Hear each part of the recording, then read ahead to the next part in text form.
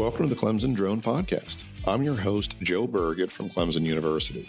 Join me as I dive into the world of drone technology and explore its impact through the eyes of industry leaders.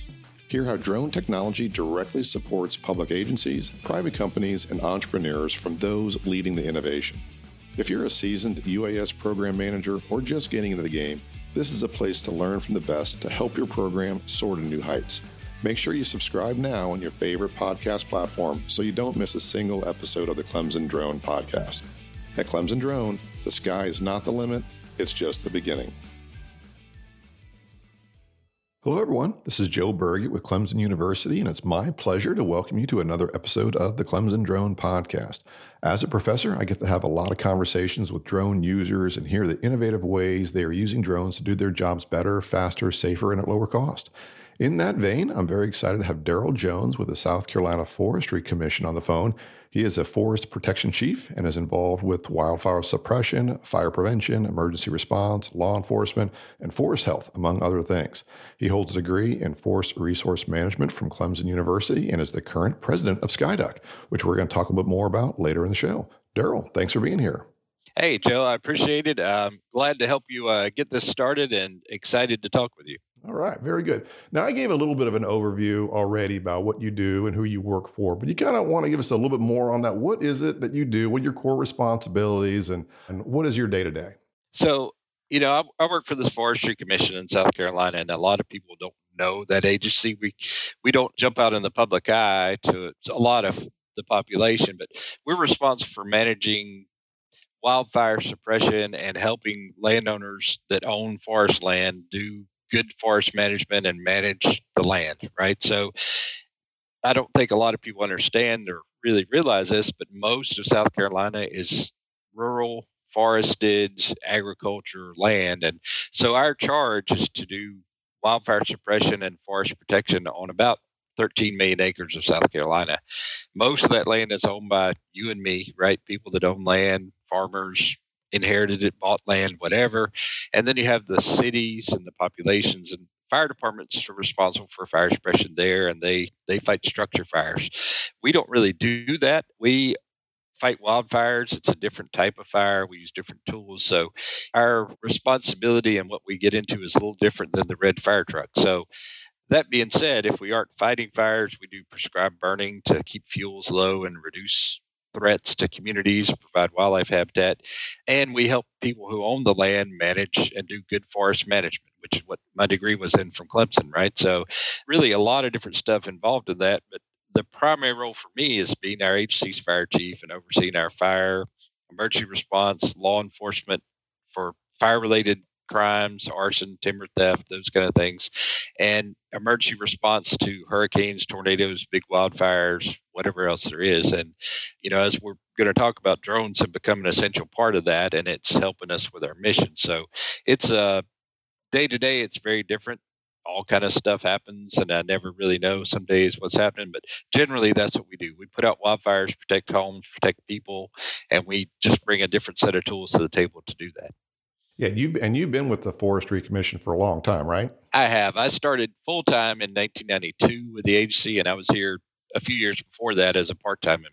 So a long association with me for the agency. I grew up in this agency. Gotcha. So with that being kind of the lead-in, so you were with the agency long before drones were on the scene. So you want to talk through a little bit about how you started using drones? How did that get introduced, and how did your program first kind of come out of the ground? Well, when I went to Clemson, we were learning land measurement with a staff compass, a compass on a dowel, basically, and we would plant that in the ground and measure an angle, and we would pace with a steel tape and measure the acres the old school way. And in my career, in my time here, it's really changed. The drones became apparent when they really started becoming publicly available, that a lot of what we do may be made more efficient by using this technology. So as an agency, we first got a drone in 2015, and that was very early on, very experimental. And initially, we didn't use it a lot because we didn't really know what to do, and there wasn't a lot of these software platforms that help get acres or do maps and stuff. It was before Part 107 too. Yeah, and Part 107 wasn't around. So initially, we were under a COA with the FAA, And that is a good tool, and it was what was around before Part 107, but it is a little more cumbersome, I think, to run. And when Part 107 became available, we really jumped onto this. But kind of backing up, 2016, we had a significant wildfire up there in the mountains, Table Rock State Park in Pickens County. We called it the Pinnacle Mountain Fire. It burned over 10,000 acres in November of that year into December. And the reason I bring that up is during that fire, Amazon, they have 2 distribution centers in the state, and they contacted us and said, "Hey, we want to help with the fire. What do you need?" I didn't know what to ask for, but we did say, "Hey, how about a drone? That would be kind of cool." And so Amazon sent us a DJI Phantom 4 in the truckload of stuff they donated to us, and that kind of moved us to a different era. The drones were better quality, maybe more reliable, and a little more professional, if you can look at it that way. And after that, that was 2016. And then we were under the COA at that point, had some training from a vendor outside at one point. And most of our use at that time was our taking pictures, our graphics and information education side. And I was kind of on the edges looking at how we can do acres for measuring a wildfire with a drone instead of walking around it and measuring it with a GPS, just efficiencies. When Part 107 was introduced, we dropped the COA basically and went to the Part 107 and started doing a lot more because software platforms, ArcGIS and Esri and Drone Deploy and all these other Bentley and, Pix4D, all these other platforms emerged that made it easier for us. So long story short, we started seeing that as a way to make us more efficient. We had less people than we used to have. We're an easier way to do services to our landowners and solve our business problems, and drones were a key part of that. So long story to tell it, we started in 15, we got a Phantom 4 in 16, we had a COA, and now we're flying under 107. Gotcha. Well, now that your program has matured a little bit, what does it look like now? How many pilots do you have? Where are they located? Are they full-time, part-time? What does your program look like now? So none of our drone pilots are full-time UAS pilots. They're all other functions day to day.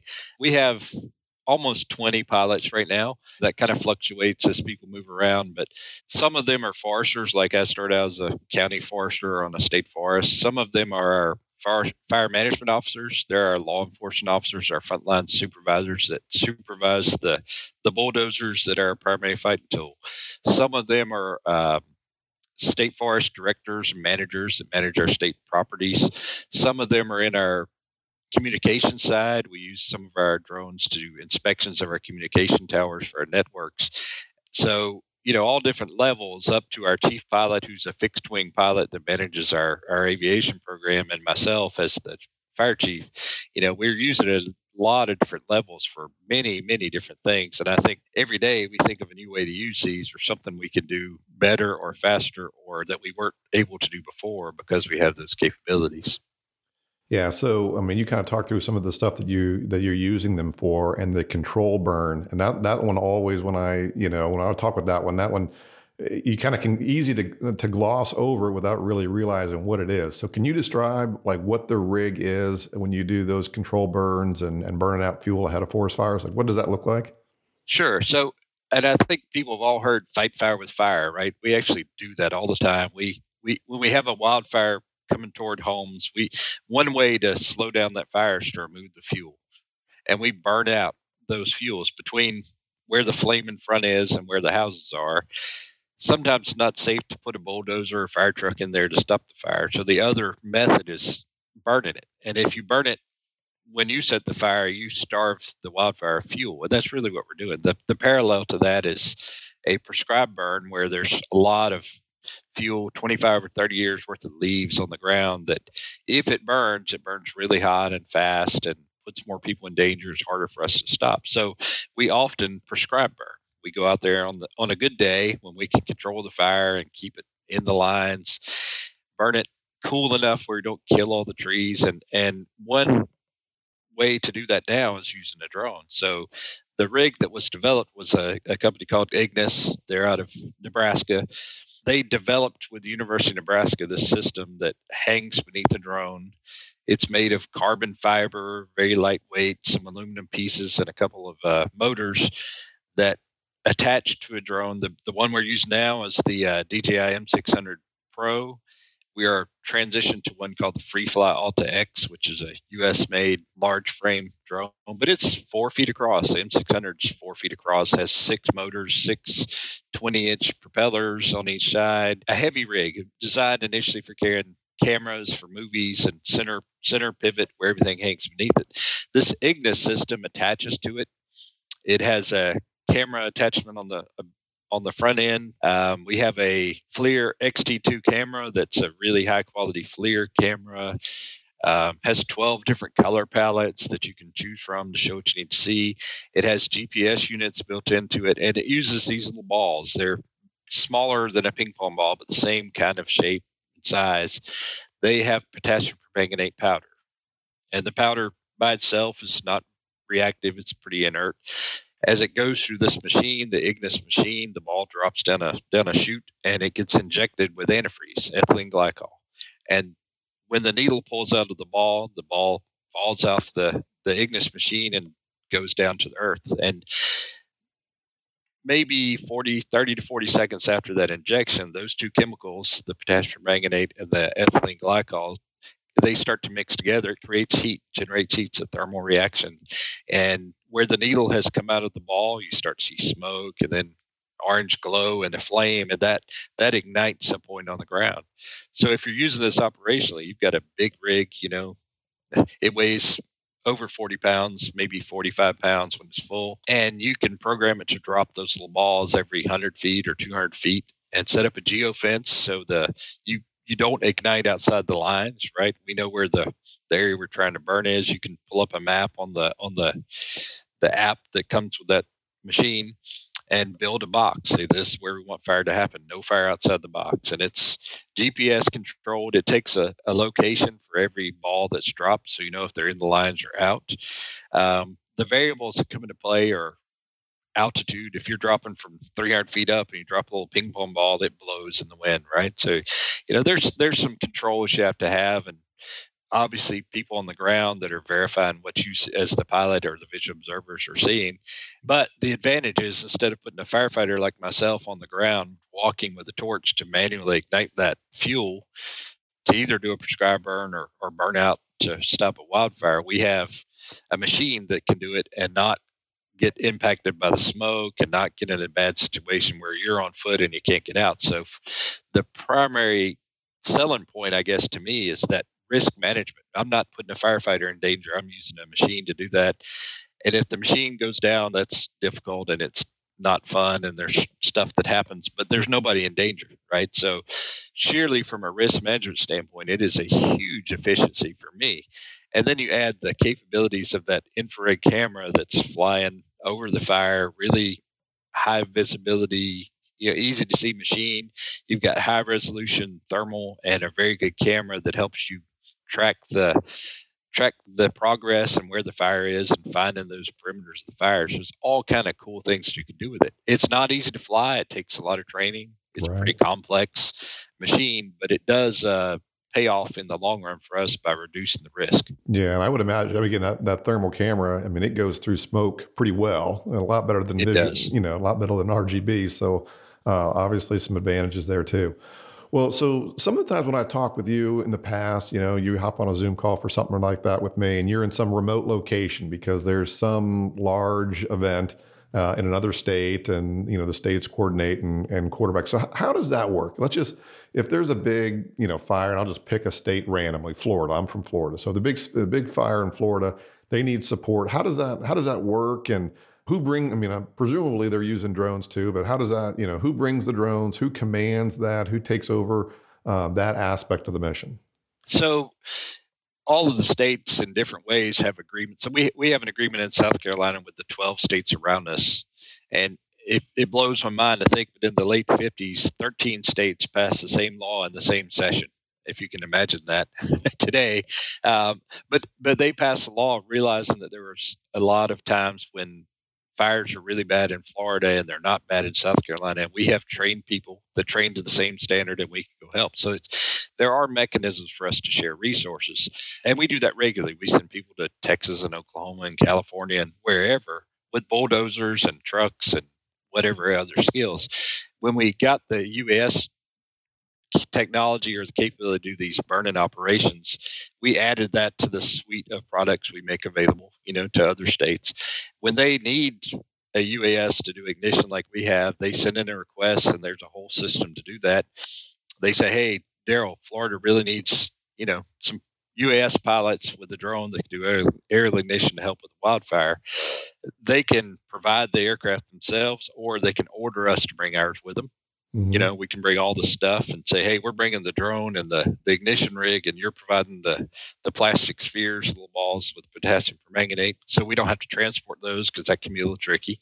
Mm-hmm. So, they ask for it if they need the whole rig. And typically I would rather fly mine that I've maintained and I know of. So I try to travel with ours when I do. And then I use what they have on hand as a spare, an extra, right, when if something goes down or there's a software issue or something. So it's really seamless because we've always, since the 50s, shared bulldozers and people and airplanes for other things. So this is just another component that we added. But now that other states have gotten into it, South Carolina was the first state on the East Coast to get this kind of rig. And now Florida and Mississippi and Alabama and a couple other states have those. So it's getting more common to share those now because we train, again, to the same standard. So I know if I order a pilot to do that for Florida, they are trained the same way my folks are. Well, let me dive into that a little bit. When you say that they're trained to the same standard, what standard is that? Like, how does that, there's not tons that are out there. So what does that mean? And how do you kind of compare apples and apples? Well, we're all flying the same ignition rig because there's only one platform for it at the moment. So that helps. The National Wildfire Coordinating Group, which is sort of the overarching group for wildfire in the country, it includes the U.S. Fire Administration, the U.S. Forest Service, and the U.S. Fish and Wildlife Service, the National Park Service, the Bureau of Land Management, and all the states that have some responsibility for wildfire. And the function of NWCG, the National Wildfire Coordinating Group, is to come up with common standards that we train to. So all of the agencies have agreed, and maybe not all at the same time, but now we're all there. We say, hey, we're all following the same standard for training. So for me to be a NWCG qualified pilot, I have to take certain courses and I have to do proficiencies. And our whole system is based on classroom training, where you take the training and somebody explains the rules and you take a test and you pass it. And then you go out and perform the function. Right. As a trainee pilot under somebody who's already experienced and qualified, and they watch Darryl do the stuff. So, yep, Darryl's proficient at this. And the actual task book, we call it, that documents all that, is 40 pages long. So to be qualified, you may have to go out 5 or 6 times with a trainee or trainer or pilot as a trainee before they're sure that you're good enough. And basically, as the trainer, I'm watching Joe do this and saying, yeah, he needs more work on that because he didn't really get it, or he didn't go through his checklist, or he didn't load it the right way, or he didn't know what to do in the event of a flyaway. So we basically check each other and document it. And once I have a trainer that says Darryl's proficient, he's done all this, I recommend he's fully qualified, then I can become a certified pilot under that system. So it's elaborate, but we do it that way because we're performing often under high pressure situations where houses and, bad things are happening. So we need to be really good. And the old saying, when something bad happens, you don't rise to the occasion, you sink to the level of your training. Right. That's really what we're trying to enforce, is that, hey, we've practiced this enough to where it's not a question what happens when something goes wrong. We know what to do. And that's the value of it, because I know if I get a pilot from Arkansas, they've done the same thing that my folks have done, and I should be able to plug them in anywhere into my organization and have them work. And you did ask who supervises these people when they go. Generally, when we're asked, there are incident management teams. They're a team of folks. They're up to maybe 70 people. There's an incident commander who's the boss, right? Florida says, hey, Darryl, you're the incident commander of this 10,000 acre fire. You're empowered to fight it and stop it however you can. You can spend $1 million a day or whatever the number is. And that team, we respond to hurricanes and tornadoes and floods, and the space shuttle, when it went down, we were part of that. And the World Trade Center response is run by a forestry team. So we're good at managing large events because we practiced on these wildfires. And it doesn't matter if we're putting down a wildfire or, responding to a flood, it takes a bunch of responders. Somebody's got to organize it. So you would work for that team, and the air operations branch is where the drones would fall into that. Gotcha. Super cool. Well, one of the things that I had mentioned at the top of the call was your involvement with Skyduck. And Skyduck, for those who aren't familiar with it, is the South Carolina Interagency Drone User Consortium. And this is a group that I'm involved with also. But do you mind kind of speaking to, again, our audience is going to be folks from South Carolina as well as just nationwide. Can you speak to what Skyduck is and who they're serving and what their mission is in South Carolina? Sure. And Joe, you were intimately involved in this, and I came in right on the front end too. But this technology is rapidly changing, and all agencies are trying to realize some efficiencies and get into it. And I think the genesis of Skyduck really was that everybody's using it, but we don't really know what each other are doing. We maybe are all doing it slightly different, and it would be really good from a state standpoint if we had some commonality and a way to share information. So the group is made up of agencies, local agencies, state agencies, some federal folks even that are using drones in their work as a government entity, right? So we're focused on that side of the business, but it ranges from law enforcement and firefighting, which, universities like Joe, but also public works and solid waste management and codes enforcement and mapping, and DOT is a big player, right? They do a lot of inspections on bridges and monitoring work sites and all of these different aspects that come into play. So the range of things, I don't think we really understand how much that range is really, but a lot of our users are using it for different ways. Corrections is using it for different things than DNR is doing.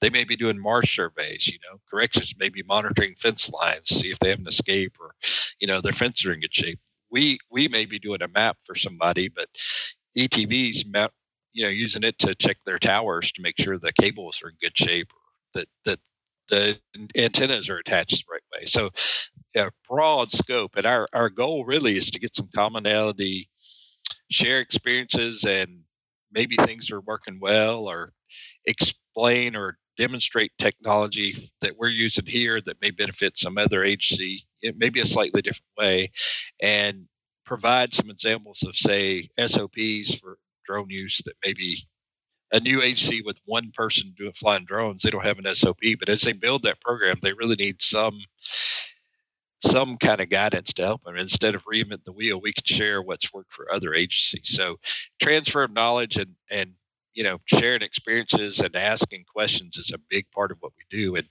to that end, I guess you'll probably lead to this, but we are planning a symposium, and that will be the first gathering we tried with everybody invited. We've had quarterly meetings and demos and, all kind of different podcasts and Skycast, all these things. But we really feel some value in getting everybody in the same room, having some experts from industry and FAA speak, and have a chance for our folks that are in Skyduck to talk to each other and have those sideboard conversations that really are valuable. Yeah. Well, and again, as you mentioned, I was involved early on as well, and just from a logistics point of view, from folks that might be outside of South Carolina, what Skyduck logistically is, it's a 501c3 nonprofit, and as Darryl said, the genesis was just we have all these states using drones and not communicating well, or no real mechanisms to interact, and I don't think that's unique to South Carolina. So what a group of us did, and it helped that I'm with the university and some of the restrictions that other states have about communicating and things they can buy and things like that. We don't have that just because of the nature of universities being research centric and a lot of those restrictions aren't there. Is we just kind of got together. We actually got some seed money from the university just to kind of put things together, and we formed a group. And this is a nonprofit organization. It's not a charity, but it's an entity that has the ability to do things that government agencies might have some restrictions in place and just things that slow things down. But this is a group that you can be a board member of, and a member can have a little more autonomy. And the symposium that you mentioned, Darryl, that was something that got brought up early on, and then COVID happened. I mean, starting a nonprofit, bad timing, terrible timing. Couldn't have planned it worse. But again, that kind of speaks to the need for it. Is that it survived COVID and is continuing to thrive. And super pumped that in May we've got, as you said, the FAA coming. We've got a guest speaker from the AUVSI going to speak about cybersecurity and blue drones, green drones, Chinese international drones, those type of things. Bunch of speakers. So really excited about that. So thank you for kind of. I think going forward, the role of SCADEC may change, but as the technology gets more pervasive, and we're shining a light on it, right? Hey, all these agencies are using drones, and there will be times when lawmakers or some laws are proposed, and maybe this group, one of the functions we were aiming for sort of broad was that we would represent the state and agency drone users as those kind of laws come out, so we can make sure that we're able to use them, and we have to be responsible. And there's, as an agency, they're maybe different than flying a drone in your backyard, but we can advocate for responsible drone use and legitimate drone use. And as outside pressures come in, to regulate or do different things, we have a collective voice for the agencies that are using drones. That's a big piece of, 5 years from now, I think we'll probably have a lot of that. It hasn't really happened in South Carolina, but we've seen other states where it's become an issue, and we want to position ourselves to be ahead of that and ready for it when it does come. Yeah, absolutely. Well, I think that we are at the end of the show here. So let me start by just saying, Darryl, thanks so much for coming on and sharing your expertise. Again, you've been doing this long before it was cool. So I appreciate you kind of sharing your insights and your history of it. And I also want to thank all you guys for listening. If you've made it this far, then hopefully you found this engaging. So I'd encourage you to go ahead and like and subscribe to the pod. Again, first in these early days, I kind of helped with the algorithm, the Apples and the Googles and all that to kind of bring us to the top. So if you could do that. But again, Darryl, thanks so much for being on the call, and look forward to having you on a future show. Yeah, thanks a lot, Joe. I appreciate this. And I think getting people to understand how we're doing this and what all is going on is a key part, and I appreciate it. And happy to be here with you. All right, very good. Thanks, Darryl. Thanks for listening to the Clemson Drone Podcast. Don't forget to follow us on your favorite podcast platform. Learn more about our online training offerings by going to clemsondrone.com. Thanks again. And remember, at Clemson Drone, the sky is not the limit, it's just the beginning.